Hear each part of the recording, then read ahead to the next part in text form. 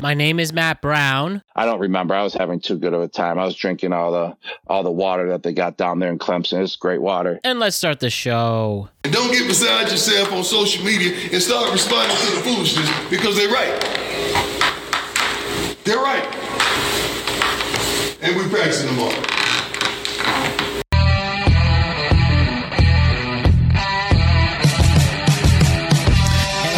Everybody, the world is a better place because you are here to join us. My name is Matt Brown, and I am your host of the Productive Conversations podcast. It is Thursday, October 19th, 2023. Oh, baby, we are getting closer to the end of the month. We are just on the brink of Halloween. And then we have the beautiful month of November, then the holiday season, and then it'll be a whole new year. And college football keeps ramping up, and the games are getting more crucial than ever as we are well beyond the halfway point at this point of the season. So there's a lot to get into. Heisman candidates have been changing.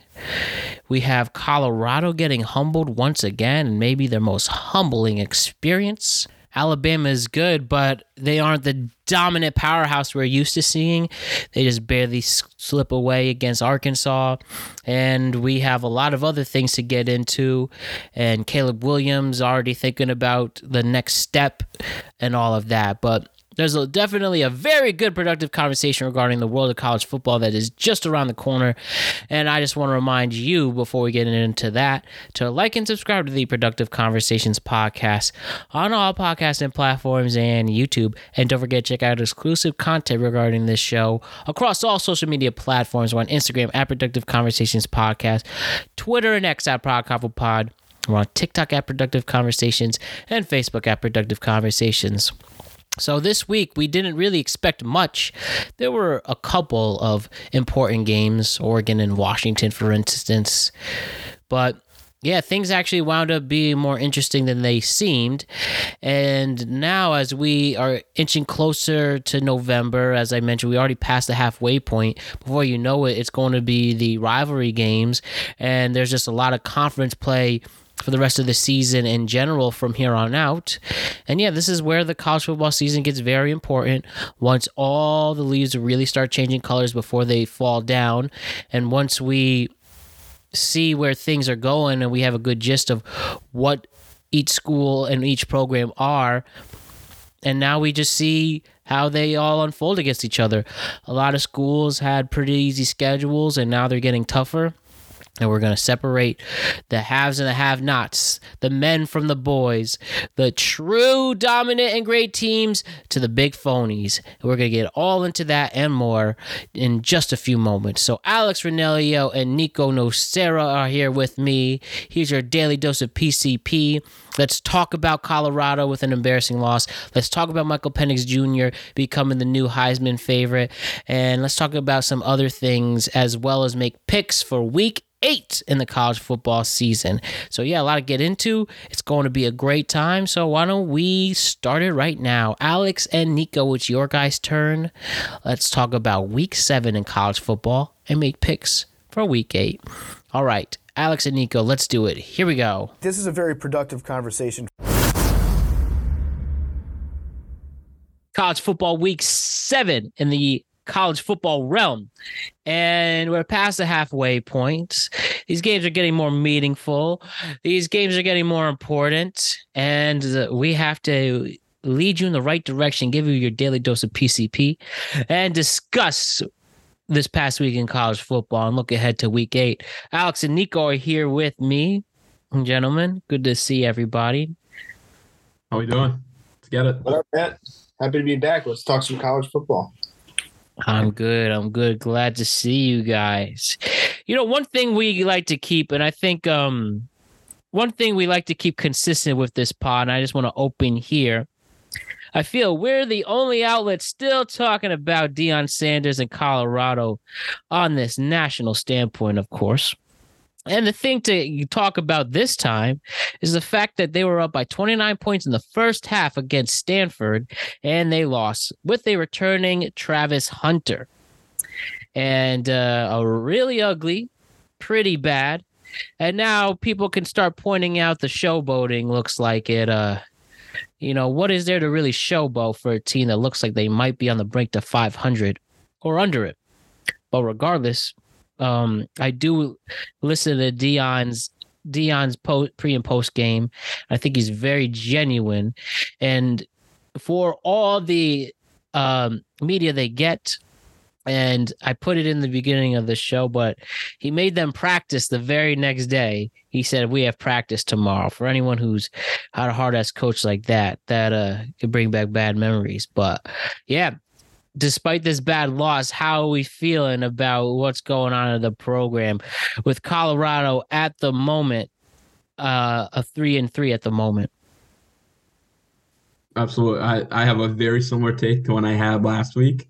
Obviously, the fact that it's not just us, it's every media outlet out there that we're talking about Colorado still after this game. We should be talking about Stanford with a 29-point comeback. That's unbelievable. And where all the attention is still on Colorado. And it's not our fault that we're doing it. It's everyone doing it. My take last week doesn't change from this week.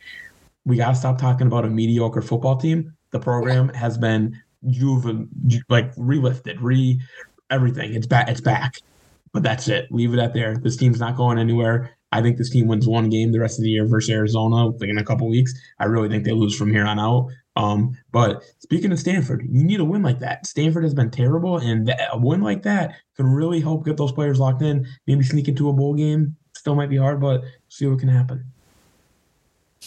I don't disagree with that. But if I was to characterize what's going on, the phenomena going into week 7 and now week 8 moving forward, I would kind of rewind our memory to when Lonzo Ball got drafted and his father was hyping him up, and he was getting all the sins of the father thrown at him, lashing week after week after week by all these players, schooling him on the court, giving them their best. And I feel like it's kind of the same effect going on right now because Colorado, they had their moment in the sunlight, but now they've been brought back to earth. They've been humbled, and now they're kind of getting, routed and embarrassed on a weekly basis. And I don't know how they recover. I don't know how they bounce back, but that's just kind of the characterization that I see going on within the media.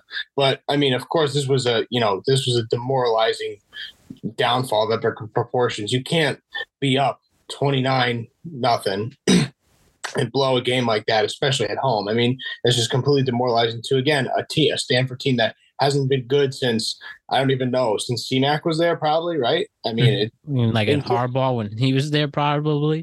Yeah. So 12 years ago. Yeah, I won't dwell on it too much. I think as the season progresses, Colorado's just going to be what they're going to be. They're going to be an improving semi-500 team, and they'll learn from this, and Deion will get humbled to go into the next season.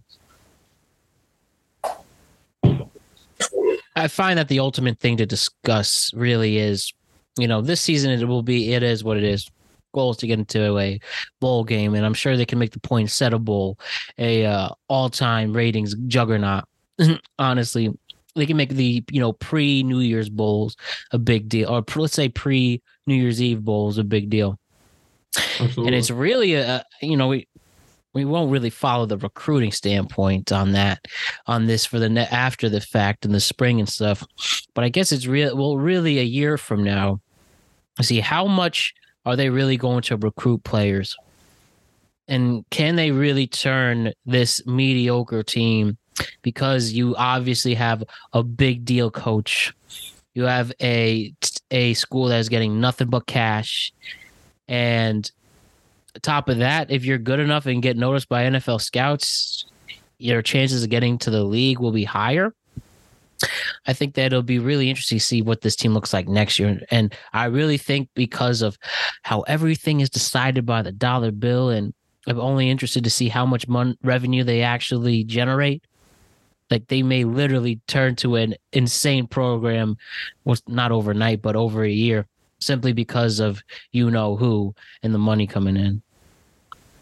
Absolutely. And I think they do. I really think in 5 years, Colorado is going to be a powerhouse. And that's why right now, I think we could, you just got to stop talking about it because the program's back. I think they're going to get so many recruits. if you're a college kid, you're 18 years old, 17 years old, sitting there right now, you're looking at Shuri Sanders going around with a Rolex on, getting $4 million. You're probably thinking, why can't that be me? So Seriously. they're going to get their players, and it's everything they're doing for the program is working. Money talks. I agree, but I slightly disagree on the time frame. I think this is more of a 3-year window opposed to a 5, a 7, or a 10-year window.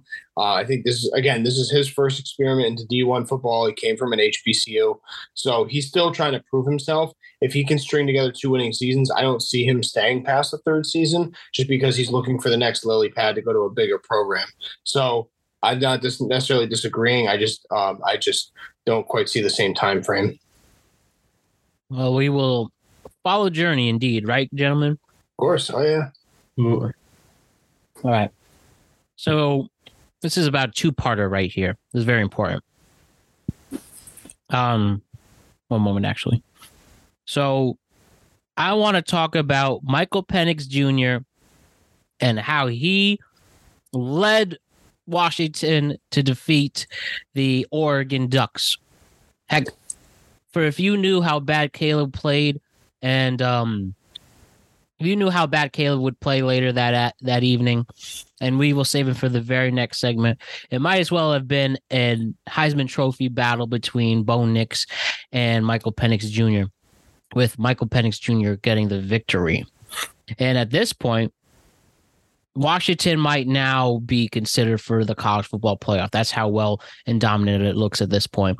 So talk to me about Washington's victory over Oregon and how Michael Penix Jr., if you agree or disagree that he is the new Heisman Trophy favorite after Caleb's bad game against Notre Dame, which we will follow next. So remember that with your take and with the Caleb stuff. So this award is obviously cumulative, but we have to keep an eye on it like we are. We're monitoring it week by week because things change so drastically week to week. I would say, yes, Penix is the forefront favorite at this point.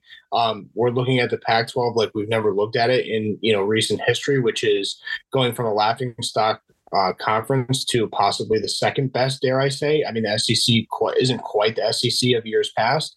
And you look at all the stiff competition down the line with the Pac-12, you could make an argument that they're the second top heaviest in competition this year, which is kind of unfathomable. So all those things considered, they're putting together a great resume. Penix played almost a perfect game besides the one pick, which I don't really say was too much of his fault in the grand scheme of the game.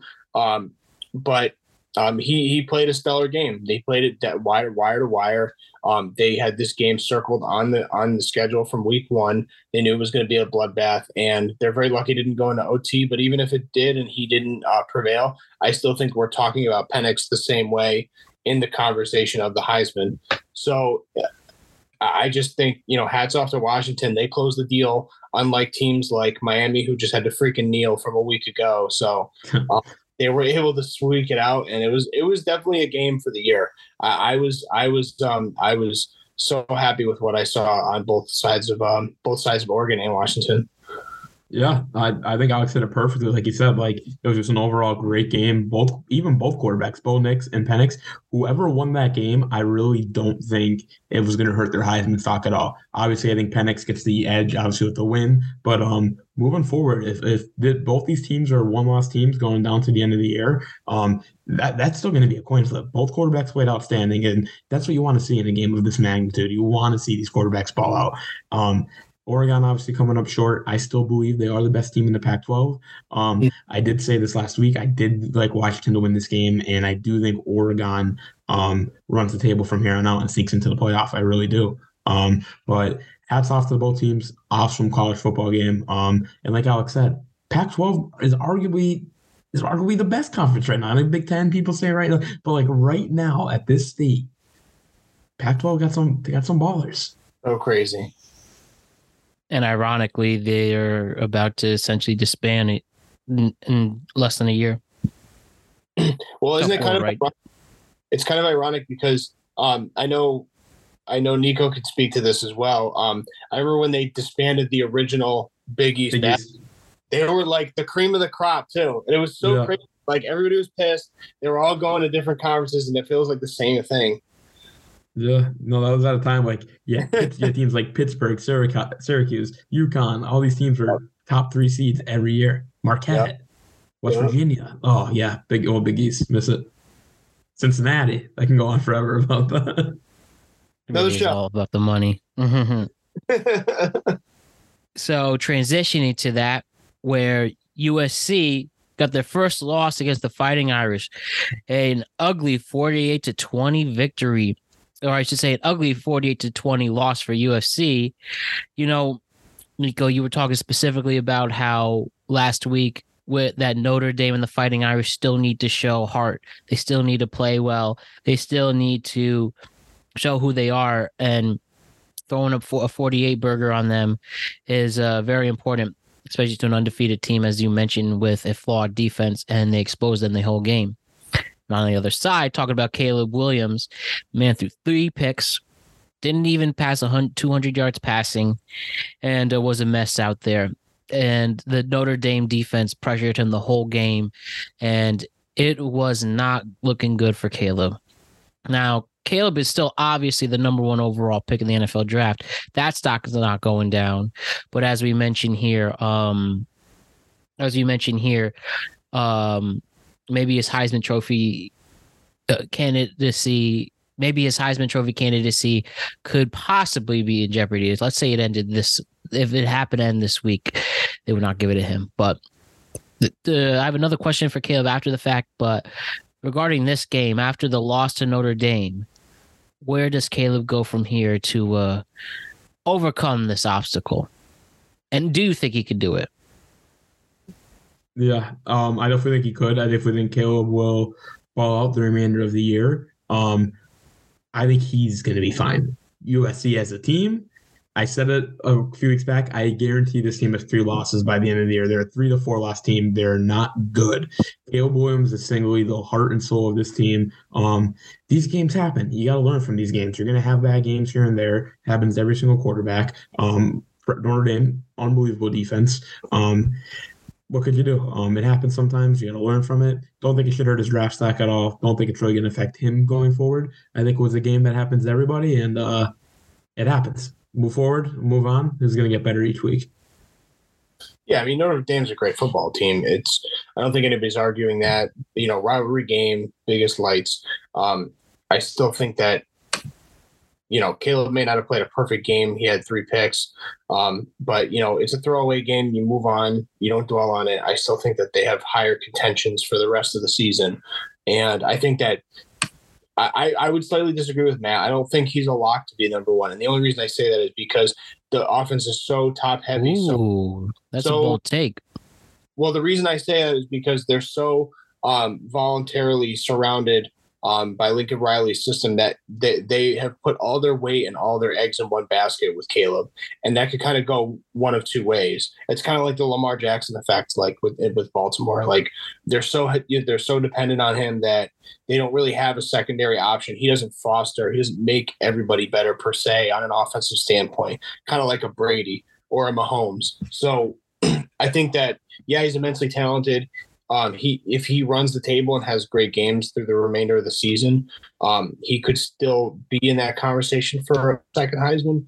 But I don't think it's a lock because I think that there's bigger implications with playing out the remainder of your games. And I think that when it comes to draft night, closer and closer, they start to take in a full context of selection committee, and they look at the system that you were built on, the offense you're playing out of, how your OC works with you, coordinates with you. It's not just, it's tangibles and it's numbers, but there's a lot of things related to quality of personality. Final point I'll say on this with Caleb in the discussion with his draft stock is that I think that what he's trying to do by making his voice heard about his implications for part ownership was kind of a purpose to poison the well, because he's starting to lay the seeds kind of like Eli did, where he didn't want to be deterred from going to San Diego when he got drafted. And I feel like he may not have the same personality in terms of like he's not going to say no to other places, but I think he wants to get ahead of things and not be chasing his own tail by the time draft time season comes around, where he has no control over his future. Well, yes, that was my next point, talking about Caleb, and I have the report right here, and we'll just go with it.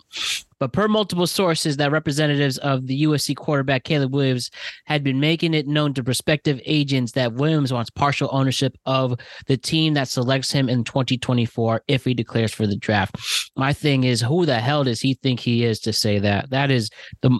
And I'm somebody who genuinely believes in karma, whether that's the right thing or wrong thing. I battle with that every day if I believe in karma. But that is, if you do believe in it, that is the ultimate way to be one of the most ultimate busts in the league. Your Jamarcus Russells, your Ryan Leafs, and so on and so forth. What an asinine comment to say for somebody who's never had a snap in the league. And, I know there was allegedly reports about Aaron Rodgers wanting a deal, which the NFL themselves said no to, but at least that guy, like him or not, he's a Hall of Fame NFL player. This guy is not even a professional football player to ask for that. Before I give Nico the mic, I just want to say, the reason I think it was purposely planted as a story for that specific reason. It's not that the owner should be taking his demands seriously. It's that it should be deterring them away from the type of player he's going to be in the professional league. So I think that he's trying to say, hey, I'm a bigger brand than what you can control. I want my money regardless of how I'm going to get it. And I'm going to try to get as much deterrence from bad teams and bad organizations where I can be catered to once I get there. I get that, but I don't agree with that strategy. because that's an arrogant thing. Beyond that, that's just a very arrogant thing to say. It's definitely arrogant. I definitely think that it's a good theory. It's very possible. I don't think that's the case. And I unfortunately disagree with you. I'm all in on Caleb Williams. I think he's the best quarterback we're seeing to be drafted number 1 overall.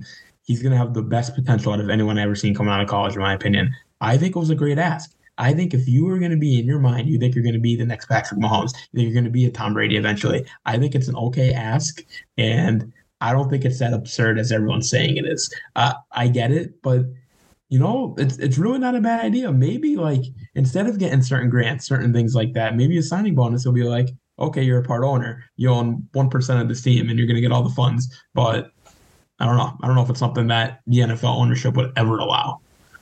It doesn't seem like that's ever going to happen. And I just think you at least need to have some cachet to ask for such a thing. But even if you have 2 Heismans to your name, maybe, but I don't see that happening. I don't agree with that. And I think you literally need to have, in your first 10 years, 7 Super Bowl appearances at that point and winning 4 of them. I just think that's just not a good light right now, especially for in this very "what have you done for me lately" world we live in. That's something to you guys got a lot of the guy has big balls for allegedly doing that, but we'll see. Maybe the story winds up dying. But one thing I think Caleb Williams definitely doesn't want is us to be tired of him until April. I think one thing with Trevor Lawrence, at least, and maybe people think differently, and everyone knew that he was going to be the guy, and it seems at least now year 3 in the NFL that he's starting to become a legitimate NFL quarterback. And, that still took 3 years. And nobody, they usually don't go right out the gate playing well, except maybe like a John Elway off the top of my head. Dan Marino too, but obviously those are all-time greats. So, Caleb Williams definitely has the potential. I don't doubt that he would play really well in the league, but, be a little humble before you ask for such a thing. That's all I think. I think it's just a bigger microcosm of this shock culture. So these players, they're drinking their own juice. They're getting NIL deals. He's living in Southern California, which is just the epicenter of, self-branding 101. I think there's far more strategy than we're reading into with just him trying to make a power play as a young adult and a soon to be professional. But let me ask you this: if he didn't say what he said, do you think that Jacksonville, sitting at a number 1 draft pick position like they were with Trevor Lawrence, do you think that they're willing to take on Trevor Lawrence if he said something like that, I think they would have cause for pause. And I think that he's doing what he's doing on purpose to push his draft stock back. We got to remember that Aaron Rodgers dropped in the draft. Brady obviously was way, way beyond that. But, guys drop in the draft based on the things they do in college. And I think that he's very strategically monitoring that ripple effect when it comes to looking at the first round of draft picks. Because if he drops, let's say he goes to like a Dallas or a Green Bay at the end of the first round, he's in a far more lucrative and reasonable position to be successful in the league. Yeah, anything non-number one. If this is your true strategy that you don't want to be the number one overall pick, fine. That's definitely a way to piss off people to get it. But I mean, you got what you want, and that's all that matters, right? Yep. So we will see where this goes. All right, Alabama almost blows it against Arkansas this week. Still don't have an established quarterback. Whatever happened to the insane defense that Alabama is known for? What a weird year for the Crimson Tide, guys. What do we think about this Alabama team after almost blowing it against Arkansas, which would have been such a cool upset if they pulled it off? Yeah, this team's just very inconsistent. I really don't understand them. It's like some drives, they're the best team. They're Alabama on some drives. You watch just the way they move, the way they are just better, both sides of the football. Then they have that second half where it was just like, what are we doing? It's like, what are we watching? And I don't know if that's like a locked-in factor. I definitely don't think it's coaching. Obviously, Saban's one of the best, biggest legends ever. But there's something going on there where, like, this team shows life how good they can be. There's possessions where like, you're looking at him, you're like, this kid's unbelievable. He's going to be one of the next big things. Then there's possessions, and you're looking, you're like, this is the starting quarterback for Alabama. It's crazy. And they have tough matchups ahead going forward. They're going to get tested every week. They're going to be one of those teams that are just going to keep playing in close games, and I think they'll find ways to win. But, yeah, something's got to give. Yeah, 100%. They're being humbled. This is kind of a season for that for them. Definitely an inflection point as you see all the different variables moving across the league. But yeah, they're going to have a hard time with Tennessee at home going, and with LSU. But Bama's been humbled this season. I think a lot of their offensive woes, many of them, as I've mentioned before, have been attributed to Bill O'Brien leaving. Then you have Sark and Kiffin over the years leaving, but they didn't have the same kind of dip in progression that you saw in years past. But I just think that there's some parallels with the NIL and Saban's inability to kind of adapt to that that kind of trivial nature to how players are free flowing nowadays. So they'll hopefully get their act together through the remainder of the season, but they're the softest top 10 team I've seen in a long time. And I think that to Nico's point, they're really just too inconsistent. They're always routinely a tale of two halves when you look at the box score and how they play these games. And you can't win a lot of football games in this league if you're coming out inconsistently. Oh man, what a good study. That'll be a good 30 for 30. What was the thing that knocked out Alabama? The NIL deal. The ultimate rival here. Well, I'll tell you what, that's what's happening to what's his face? Calipari at Kentucky, Mm-hmm. Oh yeah, for college basketball. For sure. Yeah, because he was doing it for years, and now everyone's doing it. Yep. Kidding. Oh man, I want to see like a comedy movie where starring Will Ferrell as a college basketball coach with a made-up university, Eastern University, where he's just cajillionaire, decides to buy the team, and it's a commentary on the NIL system while also hilarious. And that's what literally this is going to see soon. Like within the next decade, we're going to get the most random school somehow becoming a powerhouse program simply because of how deep their pockets are. Shout out to the show Blue Mountain State. That's a great movie.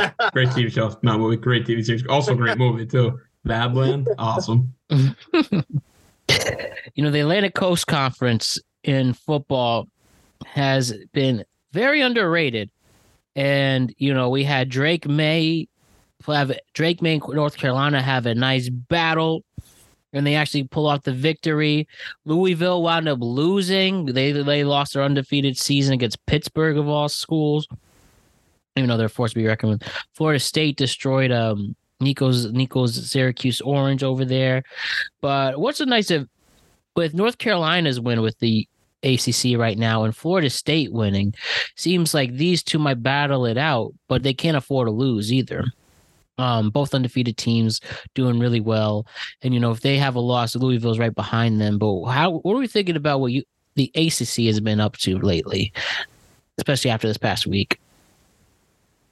I think the ACC is, we've talked about the past couple of weeks, is just filled with teams that are going to be in the bottom half of the top 25 that are sneaky. I even think Florida State is going to be in that conversation. Right now, they're undefeated, one of the best teams in the country, but I personally think they're going to lose a couple of these games later in the season. And I think it's just one of those conferences where they don't have the powerhouse team, and they're just going to be a bunch of like teams that you'll have fun winning the Texas Bowl. You'll have fun winning these like Outback Bowls and stuff like that. But I just don't think the ACC, including Florida State, is anything to be scared of right now as a powerhouse. I think they're sneaky. They might be able to like ankle bite some teams, but I just really don't think they're.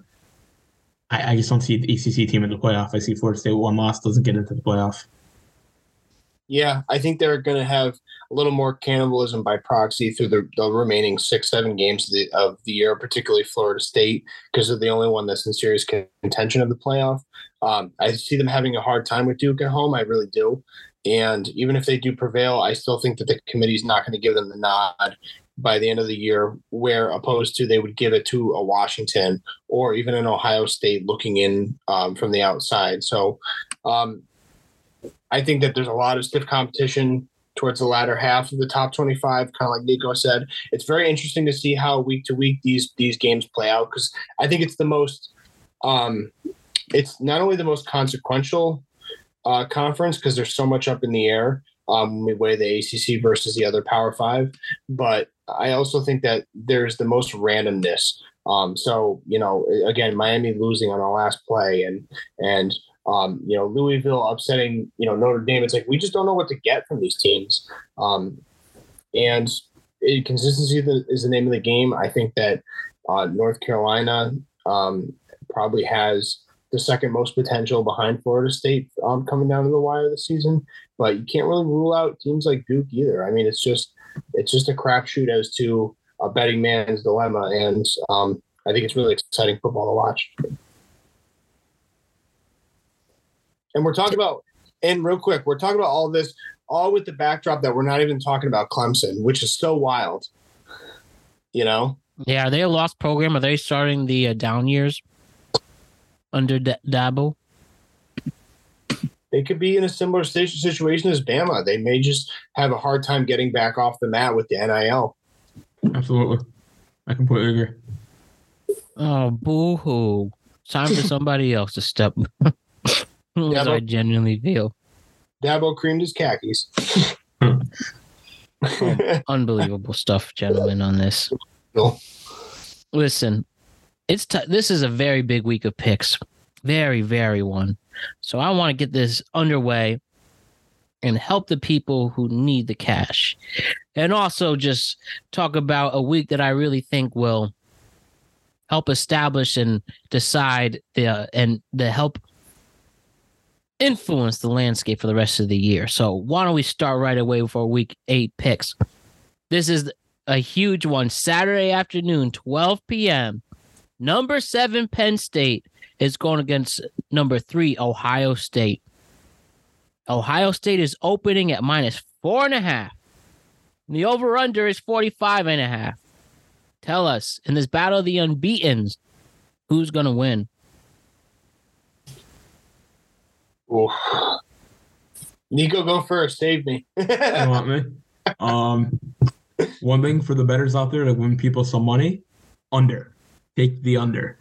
That is my play in this game. That's the theme of the week. Be a Big Ten football game. Take the under. However, it's tough because I do think Penn State's the best team in the Big Ten, but I have Ohio State winning this game. Ohio State at home in the shoe.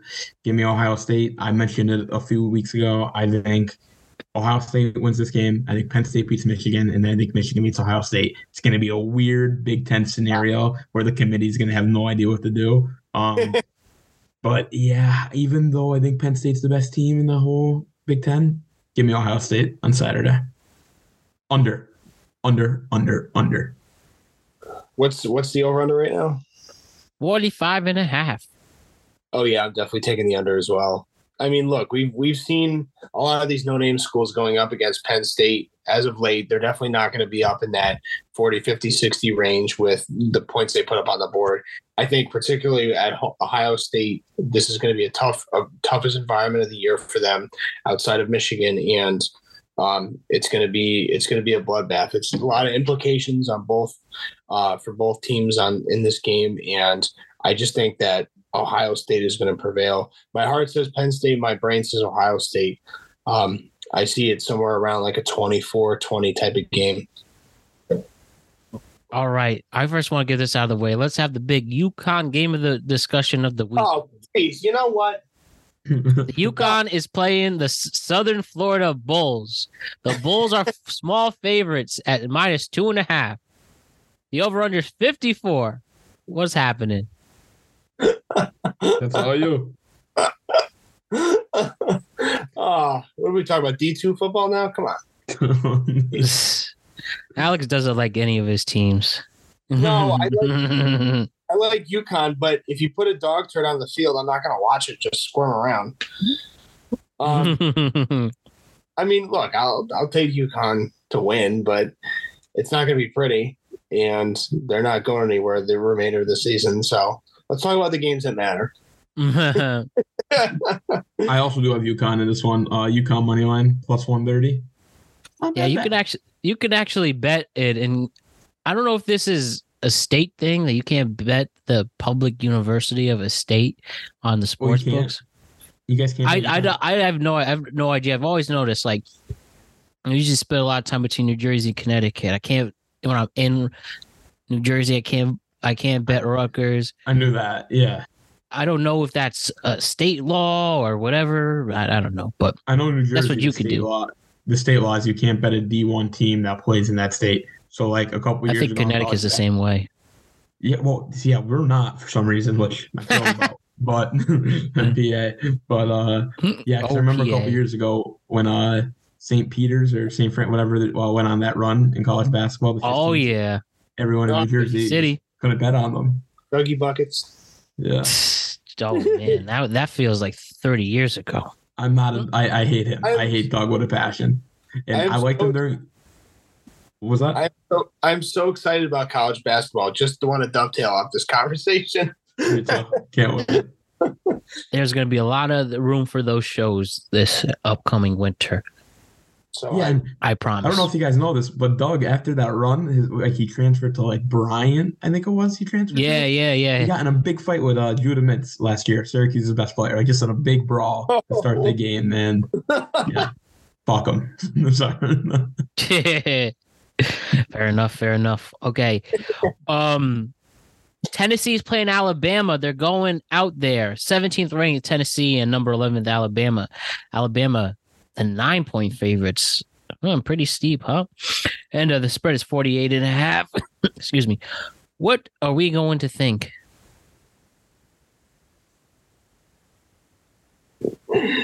I'm taking Tennessee by a field goal. I don't agree with the odds makers. I think this will be another low scoring game. I'm definitely taking the under, but 9 is way too high for either team, even if the roles were reversed. So I see Tennessee going on the road and getting a shocker. We saw it last year. We saw an upset, and I think that Tennessee, they know this team like the back of their hand. They see cracks and vulnerabilities with this offense, and they're going to take advantage. Yeah, I'm also taking Tennessee +8.5. Outright, I don't know if I'll take Tennessee. I really don't have too much of a read. I just know Tennessee with the points 8.5 is way, way too much for this game. I think it's going to be a touchdown game at max, and I can see either team winning by a touchdown. I'd probably more so lean Bama, obviously, with if I had to take someone on the money line, but Tennessee +8.5 is definitely the play here. Missouri has been very interesting to bet on this year. 6-1, they're ranked 20. They're going against South Carolina. South Carolina has played some teams pretty tough. Missouri opening at -7 with the over/under at 60. 6-0. 6-0. I swear to God. Wow. Yeah, I really don't have an opinion on this game, which is weird for me. Usually this is a game I'm all over betting. Either it's over and under. I hate this game. I like it's a great game. It's gonna be fun to watch. I just, as a bettor, this is a game where I have red flags all over it. I had red flags all over it when I was looking when the line came out on Sunday, and I still have red flags here on Wednesday. Staying away from this one. If I had to pick, obviously, I'd go Missouri, probably -7. But if you're at home, do not bet this game. Well, yeah, don't bet this game because it's also homecoming for Missouri. So they can either lay down, after halftime and let them creep up the score and screw someone's parlay, or they could just put full foot to the gas. So I don't know. 60 just seems ridiculous, but I definitely have Missouri winning outright for sure. I mean, there's no question about that. Another unique one, the University of Iowa ranked at 24 going up against Minnesota, where the over-under is 31.5 and the spread is -3.5 for Iowa. Interesting. Yeah. I would definitely take the over, and I think 31 is pretty generous for Minnesota because they're 500, but they're not a real 500. And I think Iowa is a couple bounces from being undefeated. I think this is a real team, and I wouldn't be surprised if it was more than 31, to be honest with you. Yeah. One thing I like in this game, just looking at everything, I do think it's going to be low scoring. I do like an under in a game like this, believe it or not. But one bet in particular that I like is Iowa team total under 17.5. I could see them getting 2 touchdowns in a field goal possibly, but you'd still win your bet if that's the case. Give me Iowa team total under. I probably will bet that, or I'm going to take Minnesota getting the 3.5. But those are the 2 plays that I'd have in this game. I like it. Awesome stuff. All right, what's next? We have Ole Miss at 13 going against Auburn, where Mississippi's just a -6.5 point favorite. And for the freezing phone, okay, here it is. Stupid phone. All right, the over-under is 54.5. Yeah, I don't know why it's not working here. I was going to make up a number. 54.5.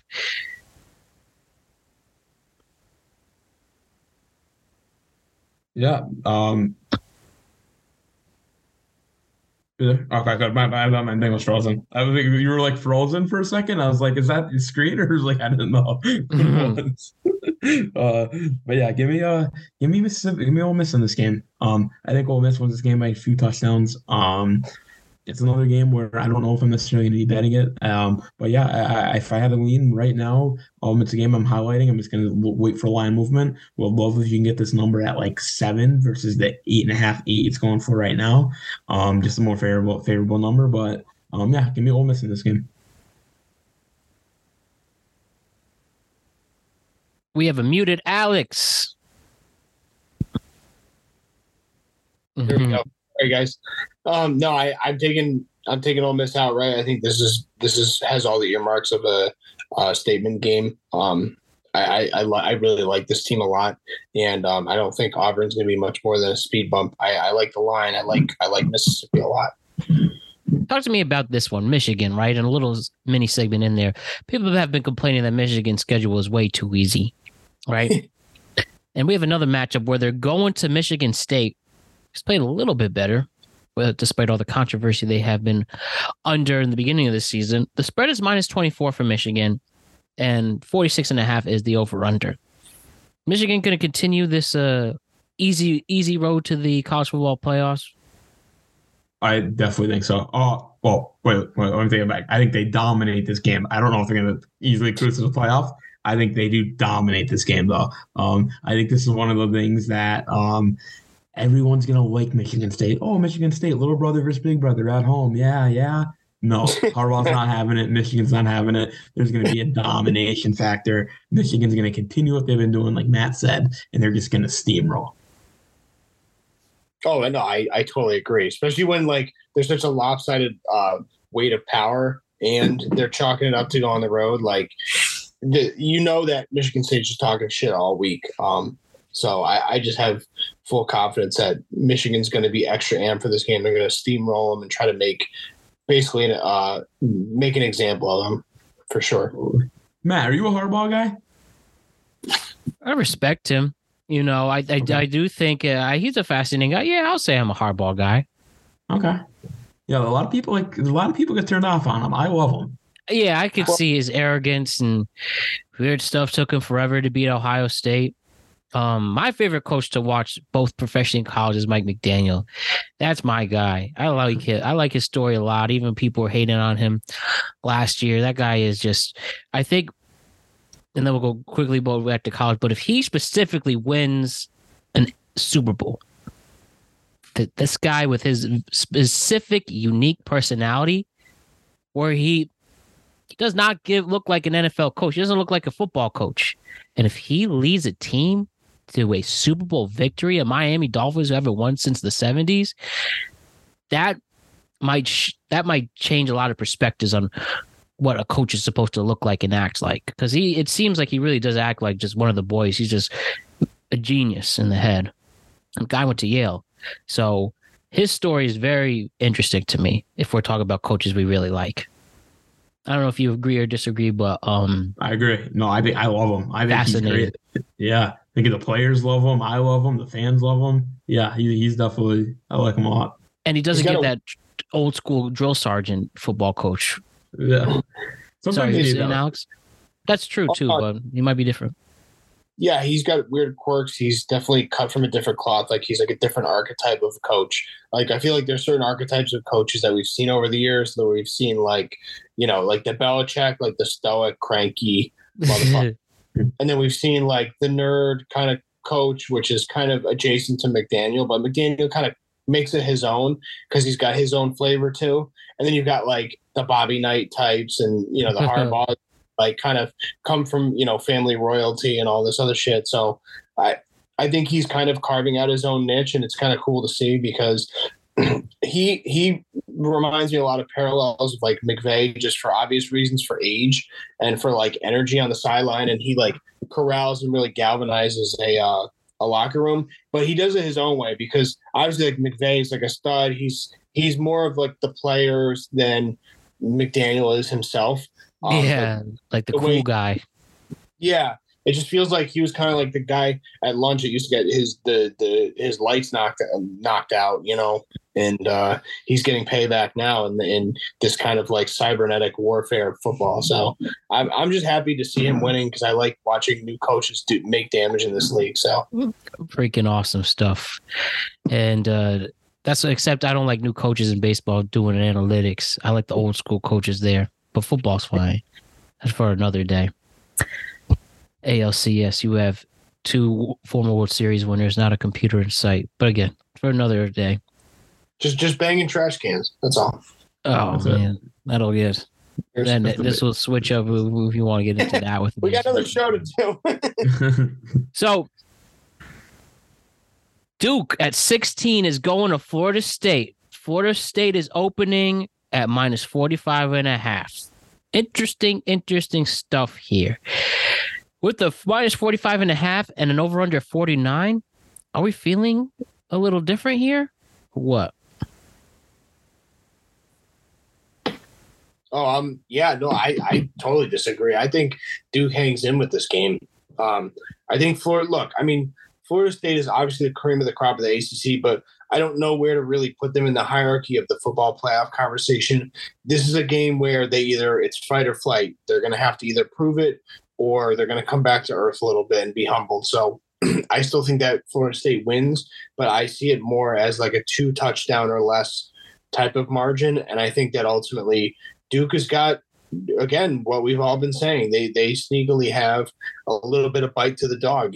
They're still, they can hang with anybody. I think in the ACC. Yeah, I think it's one of those games. I like where Vegas has the line at 14.5. I like Vegas. I like Duke, maybe Florida State to win this game by 2 touchdowns. I see a lot of the sharp bettors are already moving towards the under. I kind of like the over in this game. I think both teams are going to make it competitive. I think it's one of those games where Duke's going to battle for the first 40 minutes of action, and in the last 20 minutes, Florida State's going to just assert some dominance. But Alex mentioned it earlier in the show. I would not be surprised if Duke really makes this a close field goal game or surprises Florida State. I think Florida State's not as good as everyone thinks they are, and hope Duke can prove something this Saturday. All right. Yeah. And I don't know if we're going to cover it, Matt, but Utah USC, I have a lot to say about that one too. Yeah, this was the last one here. The other ones. Sure, UCLA can defeat Stanford at 17-point favorites and Washington over Arizona State. But yes, the last one to really get in depth. We have number 14th ranked Utah versus number 18th ranked USC. 5-1 versus 6-1. The spread is -7 for USC at home. The over-under is 54. Talk to me, guys. What's about to happen with this crucial matchup? I know Alex is going to have a lot. Alex has been saying Utah the past 4 weeks, so I can't wait to hear what he says. Before he goes on a rant, I'm going to say is I have USC in a bounce-back game. I love USC in this game. I think Caleb Williams is going to absorb all the hate and negativity he's getting all week, and he's going to ball out and dominate Utah. I have USC winning this game by 3 scores, but still don't think the team's good. Still think the team stinks. I just think Caleb Williams is going to outwill the whole entire Utah team. And for all the reasons that you detailed is why I'm taking Utah. And the reason being is because they win low-scoring, tight games. They pull you into the mud. They make you play the game that they want to play. And I think this is going to be a low-scoring affair. And I think that Utah is going to go into their house and surprise a lot of people. Now, again, we've talked about this to nauseum. Pac-12, there's a lot of players in there in the mix. I don't know where Utah ultimately ends the season in terms of the hierarchy, but I think that they're sneakily a good team. And I think this could go one of two ways. My presumption as it stands as of October 18th, 2023, is that moving forward, this is going to be the game that catalyzes, that sets them off on a trajectory where they either run the table or they fold. So I think this is a game where this is kind of the launch point. If they're going to make a run, because they have a lot of tough opponents throughout the remainder of the season for their schedule, this is going to be the beginning of that launch. And I think that they're going to dominate in terms of their defensive style of play. They're going to shut down USC similar to what Notre Dame did. And I think they're going to win something like a 24-21 type of game. And how does Caleb do specifically in this game? I still think he'll ball out. I mean, he'll make a couple mistakes. I think he'll have decent numbers, but again, if you're not bringing home a W, it's ineffectual. All right, you feel the same way, Nico? Yeah, I think he's going to get his numbers. I don't agree with Alex in the sense for the gameplay itself. I do kind of like the under. I just really like USC, and I don't. And it's weird. It's like a double negative because if you like USC and you like the under, it's weird. And that's something that I'm very nervous about because USC's defense stinks. And I just really like USC in a bounce back game. I think they cover. Well, this is a classic dichotomy of, do you have more faith in Utah's defense or USC's offense? And I just have more faith in defense winning games. And especially when you look at it over the trajectory of a season, I think you can count more on that than you can with an offense like USC. Absolutely. All right. Well, gentlemen, that should wrap up this stellar productive conversation. We'll see you next week to talk about week 8. We'll talk about week 7 in the NFL on Wednesday show, and we'll keep it going from there. Thank you so much, gentlemen. We'll see you soon. No problem. Big UFC card this weekend.